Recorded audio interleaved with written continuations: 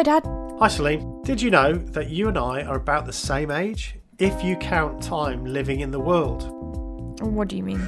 Well, as you know, I left a high control religious group around the time you were born. So you're in your 20s then? Well, maybe in my head. The thing is though, because I had all of my beliefs about morals, science, politics, religion, philosophy provided for me, I spent the last 25 years trying to work out what I should think about a whole bunch of stuff and work out what's going on. No one knows what's going on, Dad. Well, I think it's about time we did.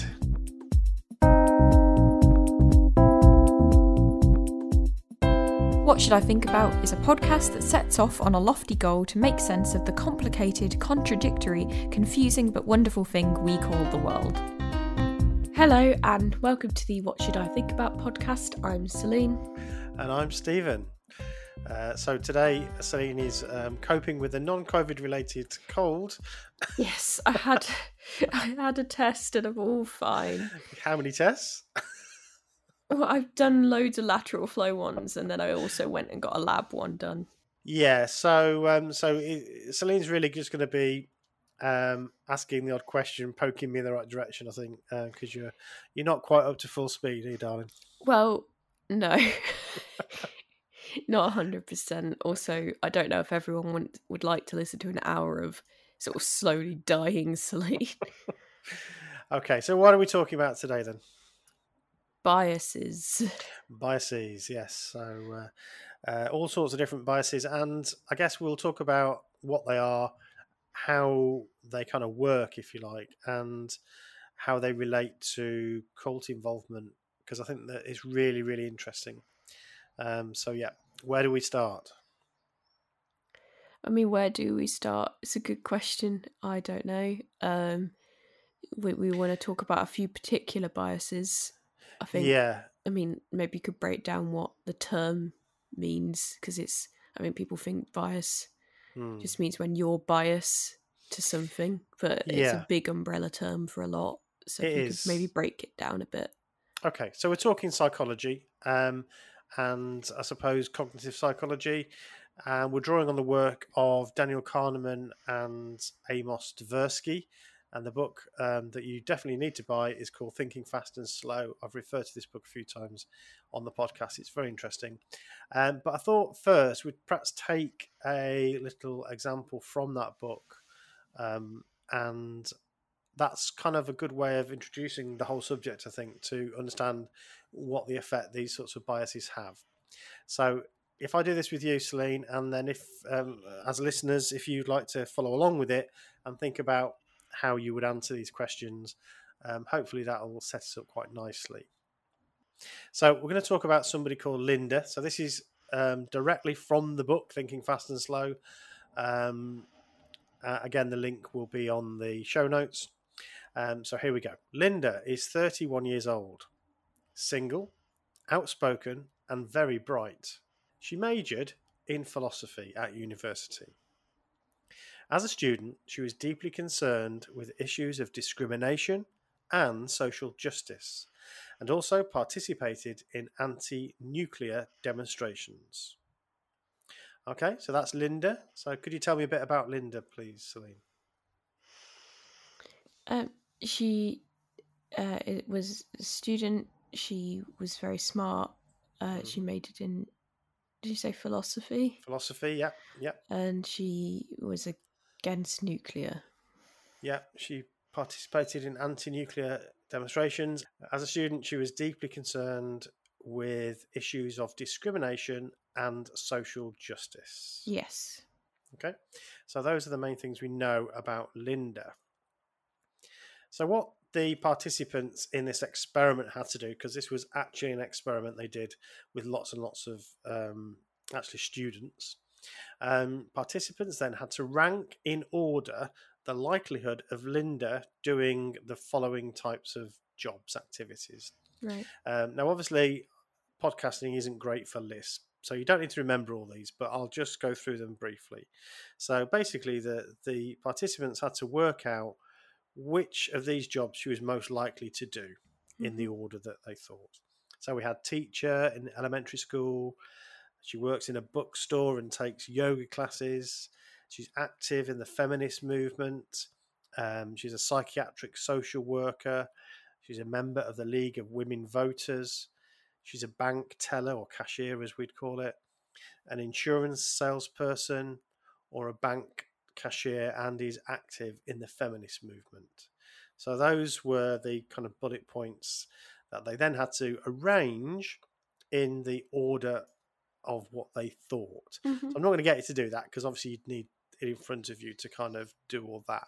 But basically what they were really interested in, so first stage of the experiment is put these jobs in order of what you think Linda's a good match for, remembering who Linda is. So the summary of the results were that most people agreed that Linda is a good match for feminist activist, a pretty decent match for someone working in a bookstore, and not such a good match for being a bank teller or bank cashier. So that's kind of the general gist of what people thought. Yeah. And then what they did is they asked another question, and they said, which of these two things is Linda most likely to be? Is it A, a bank teller or bank cashier, or B, a bank teller or bank cashier who is active in the feminist movement? So is it A, bank teller, or is it B, bank teller who's also active in the feminist movement? So what would you say is the most likely of those two answers? I think the presumption would be that it should be number two. That should be B. Though since it's about biases, I presume it won't be that. But... Yeah, that's right. So obviously, setting it up like this, you're suspicious, which is you're right to be so. And actually, if you think about it, the shocking result, was that about 85 to 90% of these participants, who remember were undergraduate students, so they weren't, dozy people. About 85 to 90% chose the option that Linda was more likely to be a bank teller and an activist or an active in the feminist movement than just a bank teller. So you got these two choices, bank teller or bank teller and an activist in the feminist movement. Most people thought she was that second one. Now, if you think about that, that is utterly ridiculous, isn't it? Because the chances of you being a bank teller is whatever that is. And then the chances of you being a bank teller and something else has got to be less likely, hasn't it? Well, yeah, I was just thinking, like, busyness wise, I think people forget as well, like when you finish work, a lot of the time, how many people go out and go, right, time to get but that's completely irrelevant. It's completely irrelevant because we've already calculated in the chances of her being a bank teller. Yeah. So that's one thing. If let's say that's 20% chance, that's still going to be 20% chance that this is a bank teller. If we now add another condition on top of that, which is that she's also something else, it doesn't matter what that is. It's got to be less likely. It's absolutely always going to be less likely because it's got to fulfill two conditions, whereas the first one only has to fulfill one condition. The second one has that condition plus another one on top of it. So it's always going to be less likely that she's a bank teller and something else, even if it's something that kind of matches to what we think she's likely to be. And that's at the heart of this problem. So this is a phenomenon that psychologists have been trying to work out for a long time. How come smart, intelligent people like you and me just get sucked into this idea that, oh, well, because she seems to be a good match for feminist, it must be that one. And that's really at the heart of this problem. So there's a whole kind of field that's grown up around this, and there's literally dozens and dozens and dozens of these sorts of biases that have been identified. So we're going to have a look at how those kind of biases happen, and then maybe we talk about, well, definitely we talk about how those apply to cults. Are you with me so far? Yeah. What questions have you got? So you're gonna explain some different biases because I've basically picked some for you to break down for us. So obviously there's loads and loads of different biases. Dad, you can put the maybe their link in the show notes so people can look at it in their own time as well if they want to. Yeah, so there's a couple of cracking little websites actually to go to. So I'll put the links on the show notes. There's a graphic that's really, really useful. It's from a website called visualcapitalist.com, and it's every single cognitive bias in one infographic. So it's like a wheel, essentially, that you can see all of the biases on there. And then the other one that I'd recommend is the decisionlab.com, which literally goes through, well, perhaps not all of them, but loads and loads of them. Just gives you a summary of each one. Yeah, and the cool thing with the Visual Capitalist one is that it breaks it down into different segments. So I've picked one from the 4 different segments it's broke it down into. So the different ones are like not enough meaning. So like biases we use when there's not enough meaning, biases we use when there's too much information, when we're deciding what to remember, and we need to act fast. So I've picked one from each to go through. Okay, well, let's take essentialism, which is one of the ones that you've highlighted. So essentialism is basically the type of bias that says things have an essential nature, if you like. So we assume that something has an essential nature, and that basically is where stereotyping and I suppose archetypes and all those sorts of things come in. And so that leads to lots of sort of social assumptions about people, you know. Remembering that biases aren't always completely wrong. So, you know, sometimes a bias might lead us to make an assumption about something that is correct. But we're not come at it from a logical way of reasoning it out. We've just we've done a shortcut. So we might get lucky sometimes, but not necessarily. And anyway, even if we do get it right, we've not arrived at it through a kind of logical, rational thinking process. So we'll talk a little bit more about why we do this. But essentialism is this idea that, this thing belongs to this category. Therefore, that has the nature of being this thing. So I suppose a good example of this would be, as we're recording this podcast, we are on the Friday before the final of the European Championships football. So that's going to be England versus Italy. And so, you know, there's all sorts of stereotypes that then people use in the commentary and in the way that we might think about that match. You know, the passionate Italians, for instance. We might talk about, you know, the efficient Germans. And these are essentially what we're saying is that these things have an essential nature that that is part of who they are. So it's wrapped up with this idea that one thing can represent a whole category. And in fact, that's quite useful to think about that one because it relates to how biases occur. So let's just talk about that briefly. So according to Kahneman and Tversky, there's 3 types of what they describe as heuristic. So a heuristic is like a rule of thumb, which kind of works for most of the time. So it's a very convenient way of working out the world, understanding the world, making sense of the world, is that we have all these rules of thumb. And so we don't have to work out every time. For instance, you know, crossing the road can be dangerous. That's a rule of thumb, which is a really useful heuristic, isn't it? You know, crossing the road is dangerous. It's useful. We don't have to, each time we're going to cross the road, we don't need to make an assessment that says, right, now, do I need to worry about crossing the road or not? We've just got that embedded as a heuristic. Crossing the road is dangerous.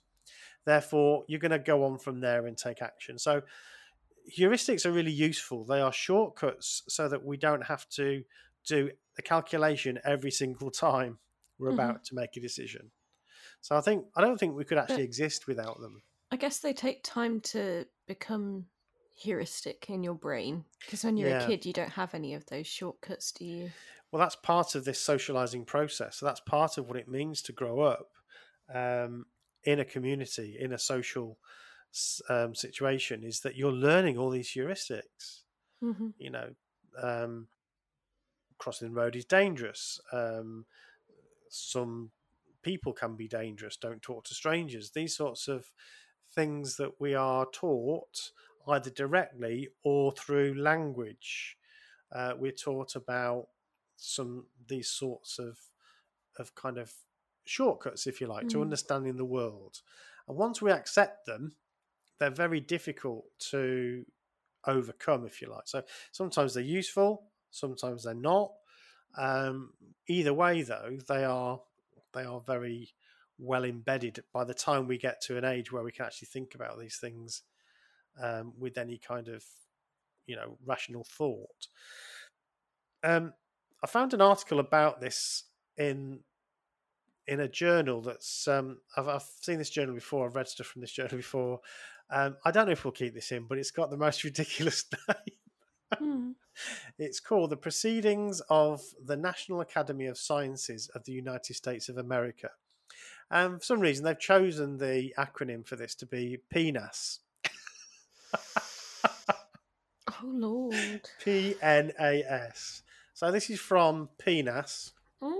And they did they've published this piece, which is Cultural Transmission of Social Essentialism. So basically what they were trying to work out is, how is it that children adopt this essentialist bias, and how do they grow up with it? And I won't go into all of the, all of the details of the experiment, but they actually did some experiments to try and see whether, you could actually observe these biases being created by creating sort of imaginary characters and imaginary characteristics. And they found that the use of general categorization, like, boys like blue, or boys like football, or girls like cooking, those sorts of, I suppose we would now describe them as old-fashioned sexist tropes, are part of the mechanism.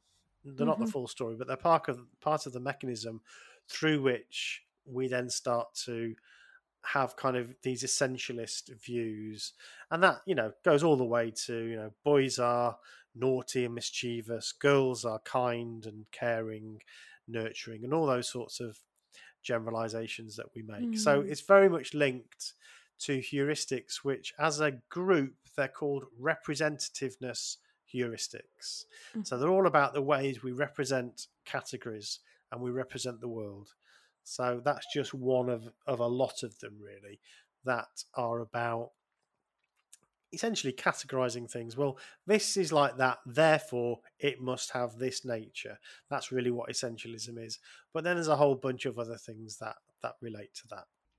So obviously we always like talking about cults. And one of the things that I thought while I was looking up these different bits was how do cults sort of take advantage of these things? Because I think, I'm not saying that they go and look up all the biases and go, okay, which ones are we going to use? But I think just by happenstance, they will be taking advantage of these things in order to get what they want, do what they want. What do you think?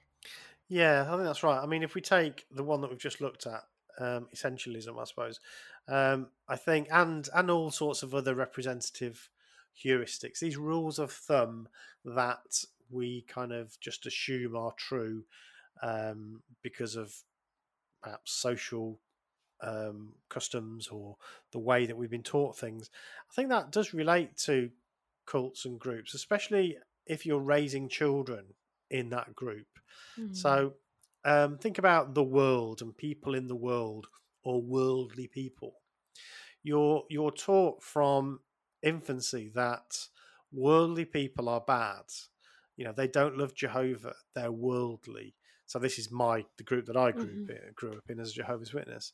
I was taught that these are bad people. These are worldly people, and that's in their very nature. That's what they're like. Now, if they start to become Jehovah's Witnesses, then our view of them will change. So they then switch category in our mind. They're now a different sort of category. But as long as they are a worldly person, there is an underlying badness about them. And I think that definitely affects how you would view anybody, actually, regardless of any evidence to the contrary. So yeah, I think that definitely affects people's view of what it's like in the world and what people are like in the world. I was led to believe that, and this is something that came out in the research that I did with people. People in the world, that you can't find proper friends in the world. They'll all be after something. They'll lie to you, and they're just worldly people. And that was So I think and that's from a young age. You're socialized to believe that. When you come into an organization like that, that obviously work is done later. But I think it's particularly powerful when you're a youngster. So you essentialize good and bad to the extremes, I guess. So. Well, you attach characteristics to individuals based upon a category. So worldly people or worldly person equals this. Brother and sister in the truth represents that. So you'll assume that somebody who's a brother or who's a sister within the organization, they have a set of qualities that you assume are going to be there. But you don't know anything about them. All you know is that they have this label as Jehovah's Witness or whatever the group is. So I think it can actually be quite dangerous, but that's definitely a bias, I think, that is played on, is used by these groups. Yeah. That's a heuristic that I mentioned, which was a representative or representativeness heuristic. In other words, there's a whole group of these biases that are around taking shortcuts about what we know about people, based on stereotypes, archetypes, how we've been brought up to believe, and what we've been brought up to believe. Let's have a look at some of the others that you asked me to look at. Yeah, so I think we've covered essentialism quite nicely. Should we have a look at another one? Yeah, so conservatism bias you asked me to look at. Yeah, I found that quite interesting as a bias because I've not heard it as a bias before. Obviously, in England we have big C conservatives for party and there's small c conservatives for, like, I don't know, a way of being. But I didn't know what conservatism meant in the biases kind of way. Yeah, it's not really anything to do with politics. It's more to do with... Yeah, that's what I was interested in. Yeah. So it's more to do with kind of going with what you know. So it's often used in financial investments and so on, where people will continue to invest in the same things that have given them returns in the past, and they'll kind of ignore alternative evidence and data that says, actually, this isn't the best option anymore, change to something else. So even if the logic would say, this other investment is currently outperforming and is likely to outperform this other one. Is it a bit sunk cost then? Well, it's of this family of heuristics, which is called anchoring and adjustment heuristics. So there's a whole family of biases around kind of sticking with what you know, being anchored to a particular thing, and finding it difficult to move from this. So a good example of anchoring is if you let's say you wanted to sell something to somebody, and you put an ad in the in the free ads or on whatever it is, Gumtree or whatever you wanted to sell this thing, and you said that the price is around, you want offers around £50 or $50. what you'll find is even if that thing isn't worth $50, people would they'll look at that number and they'll come down a bit from that. It's an age-old tactic, really, in terms of getting people to pay more for something than it's actually worth. If you sort of start it high, then even though they know it's not worth £50, they'll find it really difficult to go down to £10. Even though it's probably worth £10, if you start at 50, people find it quite difficult to come right down to 10. It's because you've been anchored into this number. And even if that number has absolutely nothing to do with it, you'll still find it difficult. So they did some experiments where they gave people a number, just not related to the thing at all, and then asked them another question to estimate something. And they found that they could manipulate what the answer was based upon the first number they gave. Bizarre. Just absolutely weird. So this idea around anchoring, we seem to find it difficult. Once we've got something in our mind, it's very difficult to shift from that and adjust from this. So conservatism as a bias kind of relates to that. It's a type of anchoring heuristic. We're stuck on this thing, and it's very difficult then to move away from it completely. So we'll always keep going back to that as a reference point, essentially. And is there an example of people? Let me read to you the experiment they did. So this is Daniel Kahneman talking. He said Amos, who's the person he did the work with, Amos Tversky. Amos and I once rigged a wheel of fortune. So a wheel where you switch it around like the old TV show. It was marked from 0 to 100, but we had it built so that it would stop only at the number 10 or 65. We recruited students of the University of Oregon as participants in our experiment. One of us would stand in front of a small group, spin the wheel, and ask them to write down the number on which the wheel stopped, which of course was either 10 or 65. We then asked them 2 questions. First question was, is the percentage of African nations among UN members larger or smaller than the number you just wrote? So whatever number they wrote, either 10 or 65, they had to answer the percentage of African nations among UN members. Was it larger or smaller than that number they just wrote? And then the second question was, what is your best guess of the percentage of African nations in the UN? What's your best guess? I'm guessing that they wrote down a number close to the one that span, even though that has nothing to do with anything. Absolutely. So the spin of the Wheel of Fortune, even one that is not rigged, cannot possibly yield useful information about anything, and the participants in our experiment should simply have ignored it. But they did not ignore it. The average estimates of those who saw 10 and 65 were 25% and 45% respectively. Isn't that bizarre? It's very silly. It's very silly, but it's just, these are not quick stupid brain. people. No, it's just quick brain thinking. Exactly, and that's why their book is called Thinking Fast and Slow. So what they identified was that actually we have 2 systems of thinking. We have our system 1 thinking, and we have our system 2 thinking. And system 1 thinking is the fast one. It's the one that goes, well, it just kind of responds. It reacts.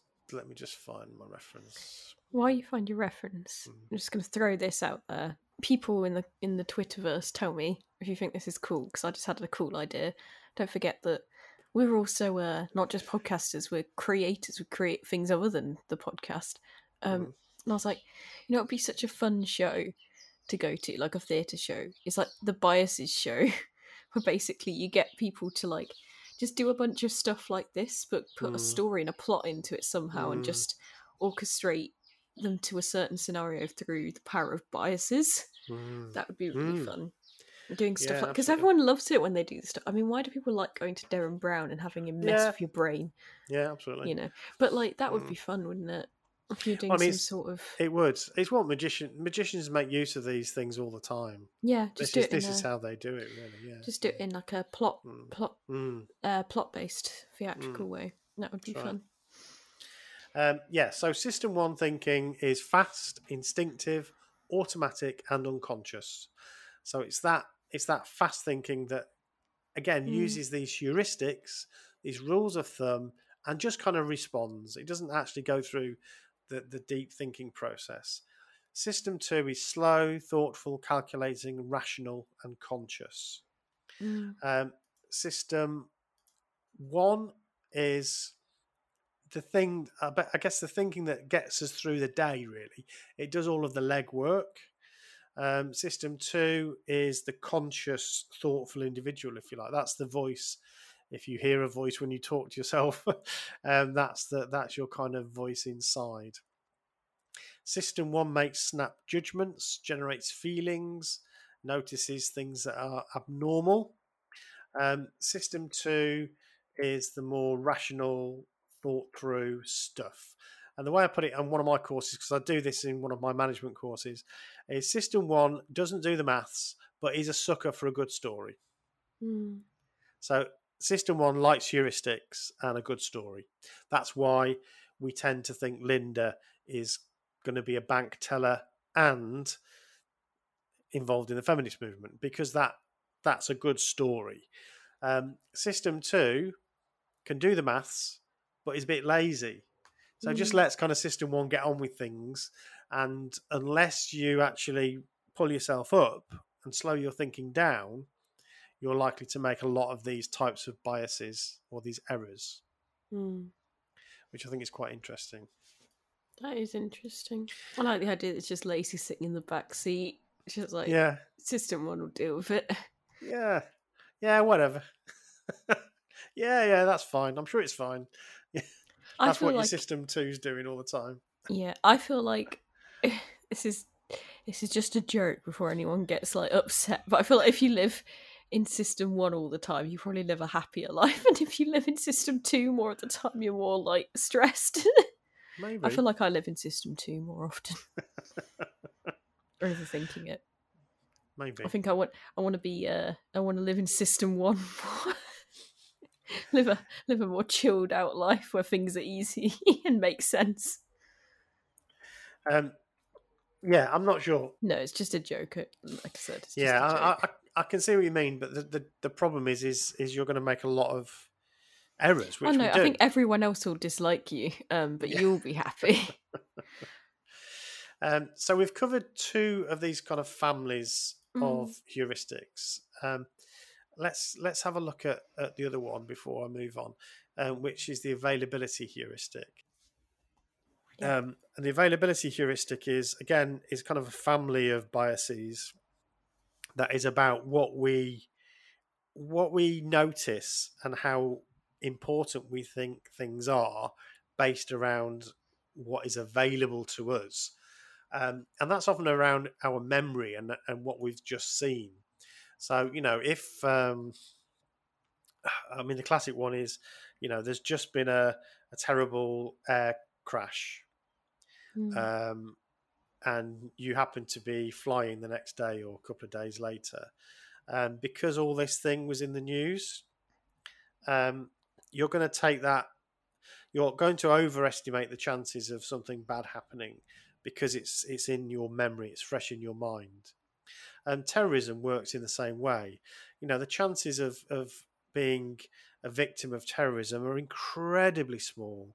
If you compare that to the dangers of, crossing the road or driving to work or getting on your bike, the risks of terrorism are much, much less of being a victim. But, what is it that people are concerned about? If there's a terrorist atrocity, that's the thing that they're most worried about. So if you go to an event, and again, there's recently been a terrorist attack, the thing you're most worried about is a terrorist attack. But you're much more likely to have an accident on the way and have an injury because of that than you are of being attacked by a terrorist. But we just find it difficult to accept that because of what's available in our mind, in our memory. And again, going back to cults and high control groups and the way they work on this a lot. They play to the availability heuristic a lot.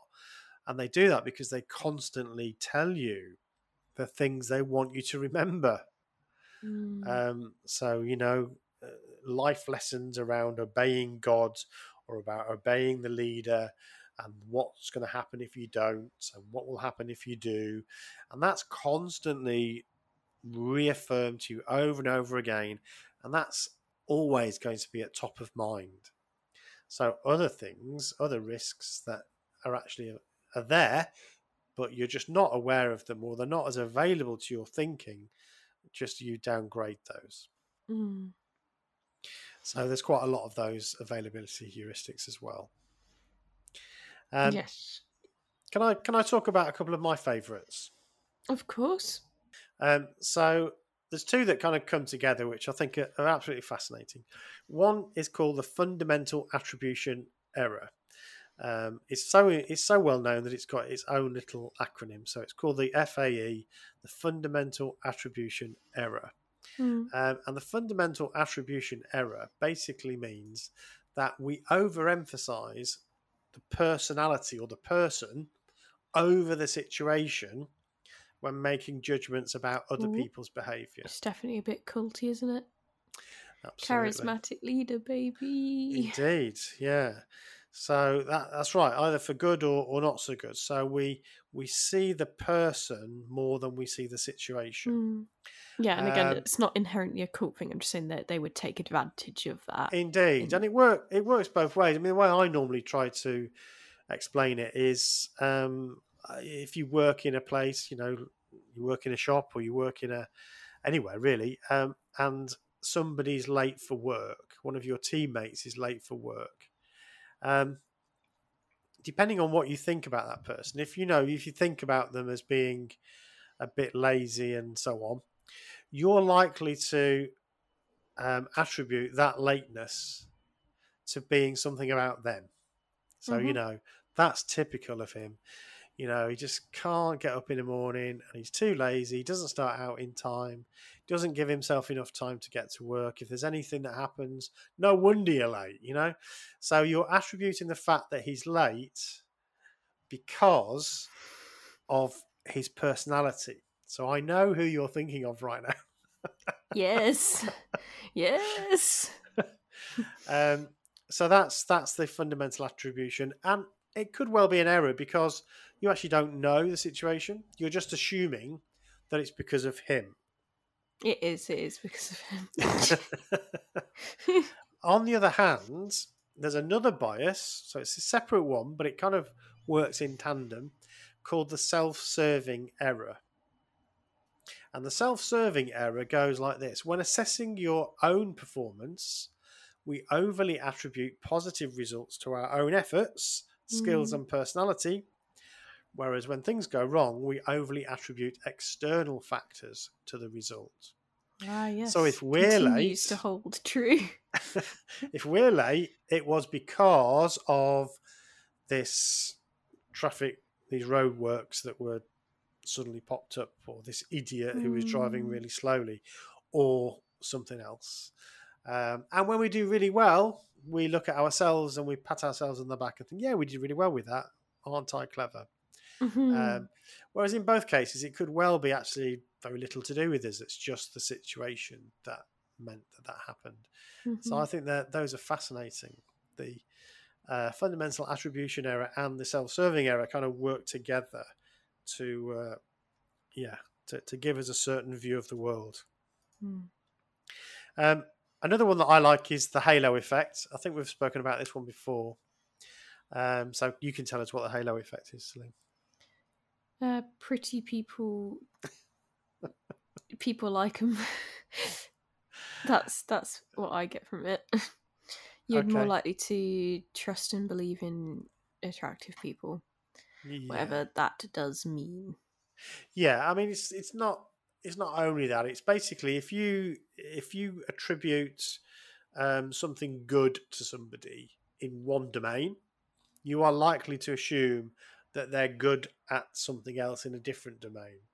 But that also applies to attractiveness. So if somebody's good looking and attractive, then you tend to, that good feeling that you've got about that person because they happen to be attractive, you tend to transfer that onto something else. Let's say honesty. So that's why people will trust, a good looking person perhaps more than somebody who's not. And actually those tropes are played into all the time in stories and so on. The hero is also always handsome or beautiful. The baddie is always ugly, a witch or somebody that is a monster. So I think that really plays into our culture quite profoundly, actually. Okay, so there's some biases there that we could cover a lot more. There's a couple that perhaps really do relate to high control groups, cults, and so on. That's perhaps worth looking at. And one of those is the sunk cost fallacy, which my is fave. Yeah, it's kind of Got related. to say it at least every day.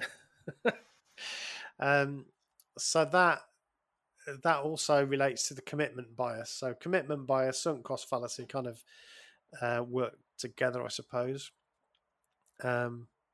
So what's your understanding of that then, rather than just be me talking all the time?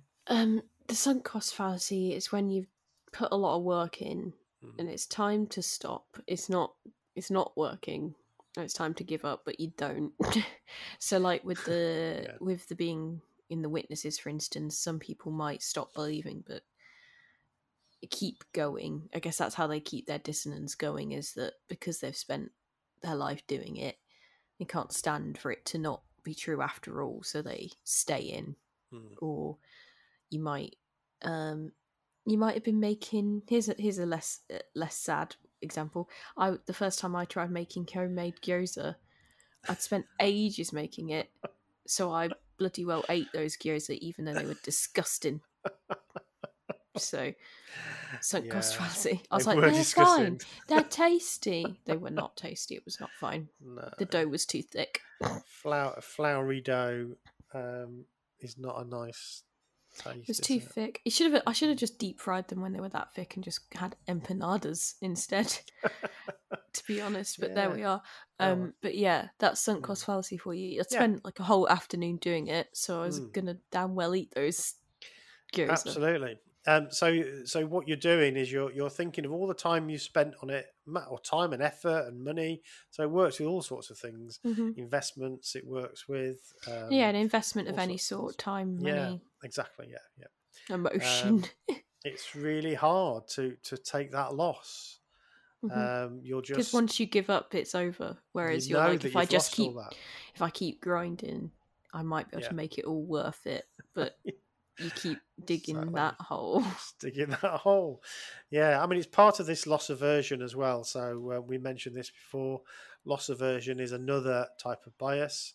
It's more painful for us to consider the loss of something than it is to perhaps miss out on something that we could have had. So if we feel like we've had it, losing it is very, very difficult. So yeah, losing all that time and effort and energy or money or whatever it is that's gone down the drain is very, very difficult emotionally to stomach.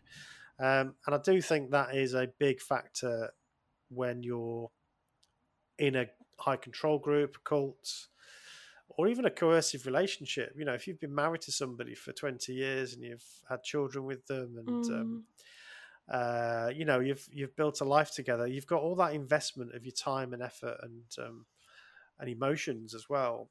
And I think it must be really difficult to say, right, I'm gonna draw a line under that. I'm gonna say I'm gonna leave that, which again is one of the reasons why I think it's important to have a slightly different narrative than I hear a lot of the time, where you're kind of breaking completely with your former past or your former self, because I think that plays into the sunk cost fallacy that you don't want to start your life again, and I understand that, it's a big thing to imagine. And if we somehow could help people to see that whilst there were many facets of your life that you can leave behind, but there's still a lot that you've done that you can hold on to, and you can say, you know, that was important to me. That was part of my formative years. You know, Dr. Lalich keeps saying, I turned a bad thing into a good thing. That's one of the things that she keeps saying. And I think that's a really useful way of thinking. That's a new heuristic that you can actually start to adopt that helps you to accept your past and think about it as not just something entirely to leave behind. It's different. It's integrated into who you are. That's just my feelings about it. When I could do that, when I could say, yeah, you know, the old Steve that knocked on doors and gave talks on the platform and so on and so on, that I'm still that same person. I just do different things now. And yeah, I've grown. I've got a different outlook on life. But I don't feel like I have to put old Steve in a dungeon. You know, that's still me. I'm still who I am now, partly because of him. And that's okay. I'm cool with that. Yeah. So we that don't might live in help. a world of binaries anymore. No. Down with the binaries. So that might help with that sunk cost fallacy. But yeah, so sunk cost fallacy and commitment bias, again, good examples of why people stay in these groups. Okay, so obviously we've finished all of biases. We've gone through every single one. Yeah, no more left to talk about biases. Obviously not. Maybe we'll do some more in the future. But yeah. For now, tweet of the week. Tweet of the week. Roll music.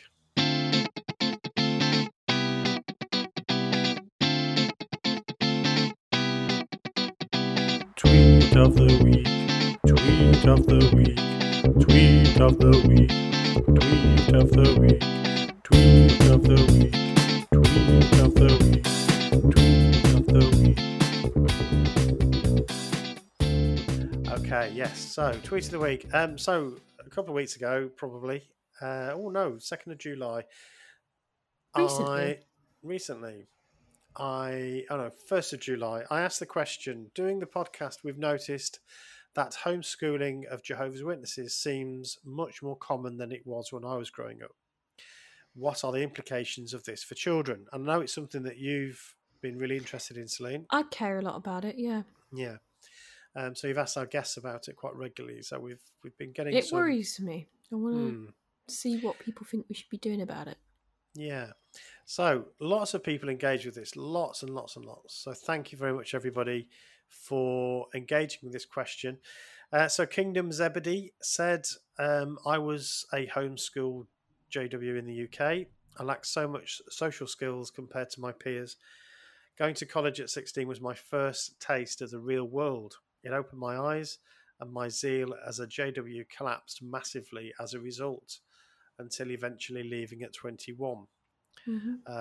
When we would have JW home education groups, going on school trips, etc., I'd often see how many of my peers were not mentally developed as well as I was. Luckily, as my mum is rather intelligent, while some other parents lacked the knowledge and skills to home teach their kids. So this is a thread for Kingdom Zebedee. I would attend a swimming club going 5 times a week, which helped me develop social skills to a degree, though I couldn't associate with them outside the club.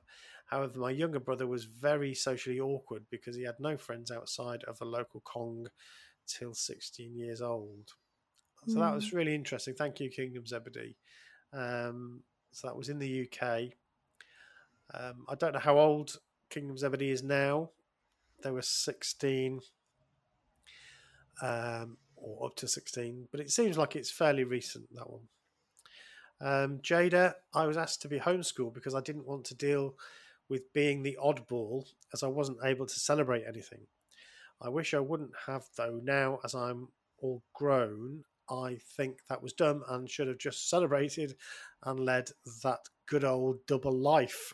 So I like that, Jada. We were always counselled and warned against youths. Are you leading a double life? So we were very conditioned to worry about that. But you're right, Jada. But I think Mum that's used to do that. yeah, exactly. But I think it's a really good point. I remember me and my brother asked if we could be homeschooled, or our idea was, could there be like a Jehovah's Witness school where we could go to? And that's because as a kid, you get fed up with just being the whipping boy. You get fed up with it. You don't want to be the weird one anymore. Marcel, I was pulled out of school on grade 7 and homeschooled. My younger brother went to school for 1 year.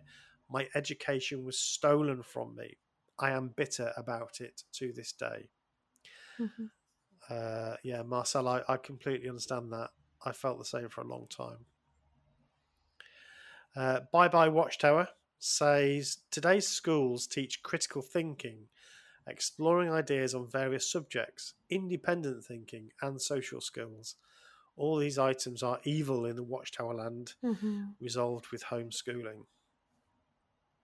I wonder if what the general wisdom is from the organisation itself on homeschooling, if they encourage homeschooling over public schooling. Yeah, I don't know what the latest no, because I know obviously on that. Whenever we talk to people, it's normally a parental choice. Yeah, but I wonder if there is, as they call it, light on that as to what's the better way. Maybe we'll have to do some research and see if we can find out. To find out a bit more. John says, very common in my family's congregation now. Sasha 58/56 says, you lose your ability to interact properly with children your age. You lose the ability to interact with other family dynamics because you're only in your own. You may appear to be more mature because you're forced to be around adults, but you're a kid. I think that's absolutely right. Yeah. Yeah. The reason it concerns me is because of all these social reasons, which are obviously really important, but then also the fact that the people I know at least have never sat any of their exams, so they don't have a single qualification to their name in any degree, not even GCSEs or BTECs. They don't have anything. And the thing is, because you can get a job with just GCSEs, you definitely can, but most jobs do require you to at least have a C in maths and English, even just those two things. But they don't do that because I guess they don't see the value in it, because we'll get you a job with the JWs and it'll be fine because you don't need it to window clean. But even just working in a shop, they require that of you. So, I guess other than labouring jobs, you don't have opportunities. And then if you do leave and you need to find, you might, if you are working for JWs, because the community finds you a job, but then you leave, they're probably going to get rid of you, potentially, which I've heard other people saying that they lose their jobs. You're going to need a new job to support yourself. I mean, what do? You've got not even a GCSE to your name. Yeah, there's some practical problems, obviously, like that. And I just wonder if it's a trapping facility. I don't know. Well, it feels like it. It does feel like it. You literally can't leave because you'll be economically burdened as well as emotionally. Yeah. Producer Bob said, I am witness to this happening regularly in my area, and I found the children to be socially inept to the point of almost being backwards. I can tell straight away if someone has been homeschooled, no idea how to interact with other humans, can't seem to play properly, etc. So I did respond to that. I think that's obviously Producer Bob's observation, and I'm sure that's right. I think it isn't just about education, is it, at school? It is also about socialisation. And so I think that's right. Well, the first few years of school, you're basically just being taught to play nicely. Exactly. I would say that I always try to temper this a little bit. And obviously I've done this with yourself because you're very anti-homeschooling. I do know some people that have homeschooled the kids and it's worked out very well. But what they do is they make sure that they find other ways for them to socialise. So they might belong to clubs and things like that. Well, exactly. But because of the way that JWs are and other groups that do this, it's specifically feels like it's been done to stop them socialising. Absolutely. Yeah. And like I said, I know someone that they're incredibly clever. They're doing a degree in physics now, but they were homeschooled until they were 16 and they didn't go to school. But they're fine. Like they were a bit awkward because, I mean, you're a bit more nervous when you've done something less, aren't you? So like they've not done the whole going to school multiple, making friends in that way before. But then you wouldn't know, and they're very clever. But their parents are both very, clever people with jobs in environments that meant they could teach them quite well. Do you know what I mean? So different scenarios. Whereas, like you said, a lot of the time, nothing wrong with this, but I mean, you're being taught by someone that left school as early as they could leave because of pioneering potentially. Then had their own kids. Don't have any qualifications themselves, then teaching you, like, I don't see how that's and as we've said before, the next thing is that if those kids stay as witnesses and they have children, they'll be homeschooling their children. And how is this working? Nico Schmay Hayes says, of course, the social deprivation among peers, not that it mattered when friends were few to none because we never celebrated holidays, birthdays, etc. The ever-narrowing perspective in critical thinking skills, meaning that doubt or debate would seldom come up. Absolutely. And Ian Puddock, who is actually the grand owner of the proud owner of two T-shirts, Evil Sheep T-shirts. So thank you, Ian. He says, right, now this was interesting. This started a little bit of a discussion. There were, not sure if they still exist, exclusive Jehovah's Witnesses only schools in the US. Interesting. And there were other people that confirmed that. So you wonder whether that is something that's going to come.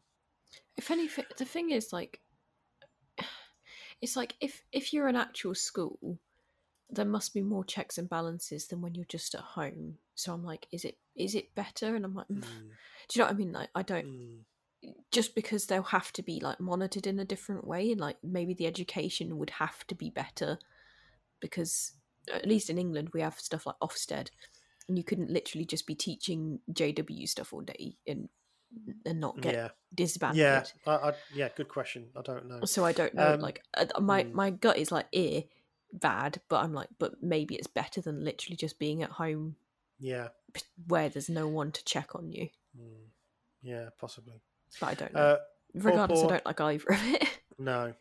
Paw says homeschooling is more popular now than before in general, but I wonder how many JWs take advantage of all the outside the home programs, sports, special courses, etc., that most families do now.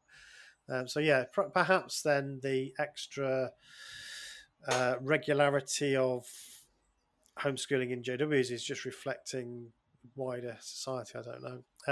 Dr. Kalanthu, former guest on the show, really, that is a concerning development, she says. Jared Gardner, I was homeschooled K-12.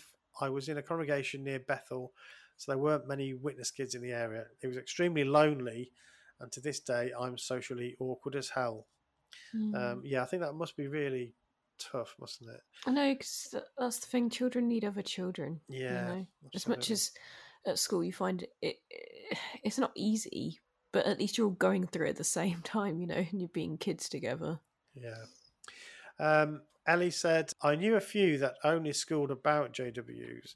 The children won't be prepared for anything outside this. There is a JW home school network that parents make friends in.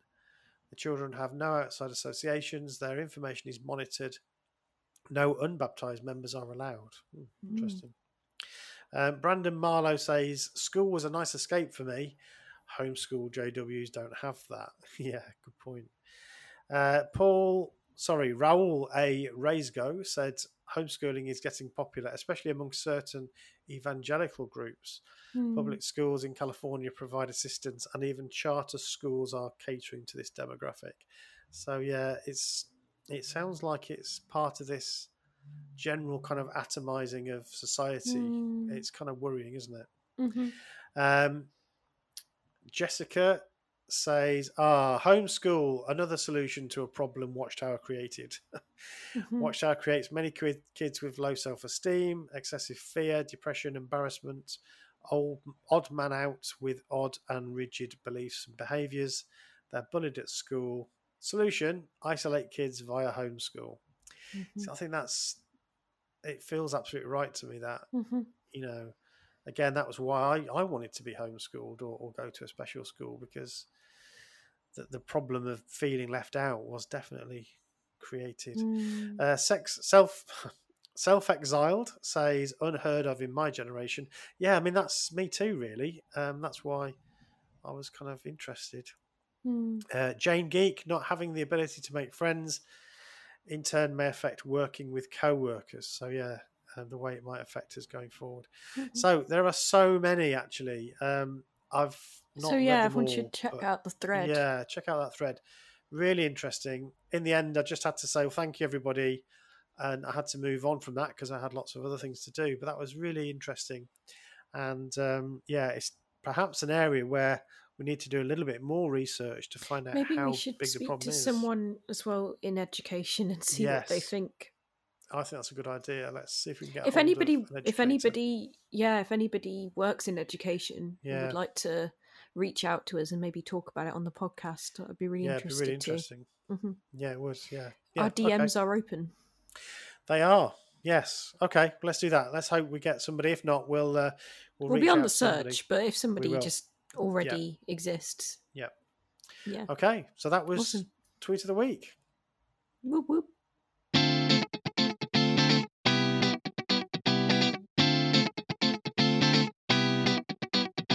Tweet of the week. Tweet of the week. Tweet of the week. Tweet of the week. Tweet of the week. Tweet of the week. Tweet of the week. Good. So I suppose that the last thing I want to say is about the Patreon. So if you are interested in supporting the show, if you're enjoying it and you want to be part of it, that would be great. There are various different levels and start at £1. So we've named these levels after some of the biases that we've talked about.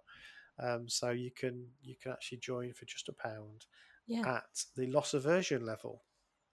Nice. So yes, that's the Patreon. And other than that, if you want some merch, we have merch now. Oh yes. So I'm getting a hoodie and Mum is getting a t-shirt, which is very exciting. Will be coming in the post any day. I'll do a post when it comes here. Yeah, we need people to have their t-shirts on. It's an evil sheep because we don't flock. Yeah, and we get lost on purpose. Yeah, we're mad about it. We don't do what we're told. Yeah, and we don't follow anybody. So if you want a little nod to that, then check it out. We'll be in the show notes. It's all ethically made and sustainable sourced and so on, which is important to us. So if that's important to you too, then that's covered. Yeah, absolutely. There's like two different designs really. There's one with the Evil Sheep logo on it just on its own, and then there's some with Evil Sheep lettering as well. So the idea of that is if you just want to be a little bit low key, and you don't want to kind of advertise the Evil Sheep bit, just the picture is kind of cool. Yeah. Anyway, you've got a choice. So exactly. Yes, the link will be on the show notes. And please do put a picture of you wearing yours if you've got one, or if you get one. Absolutely. We'll retweet it. Absolutely. Even if you don't want to show your face, then let's just have a picture of the t-shirt. But obviously, if you can, that would be great. Awesome. Okay. Well, thank you very much. Thanks for listening, and join us again. We've got some really interesting interviews coming up. Some very exciting interviews. So tease. Keep joining us on the Sunday and the Wednesday, and the odd bonus episode that crops up every now and again. Thank you for listening. Bye. Goodbye. What Should I Think About is an Evil Sheep production.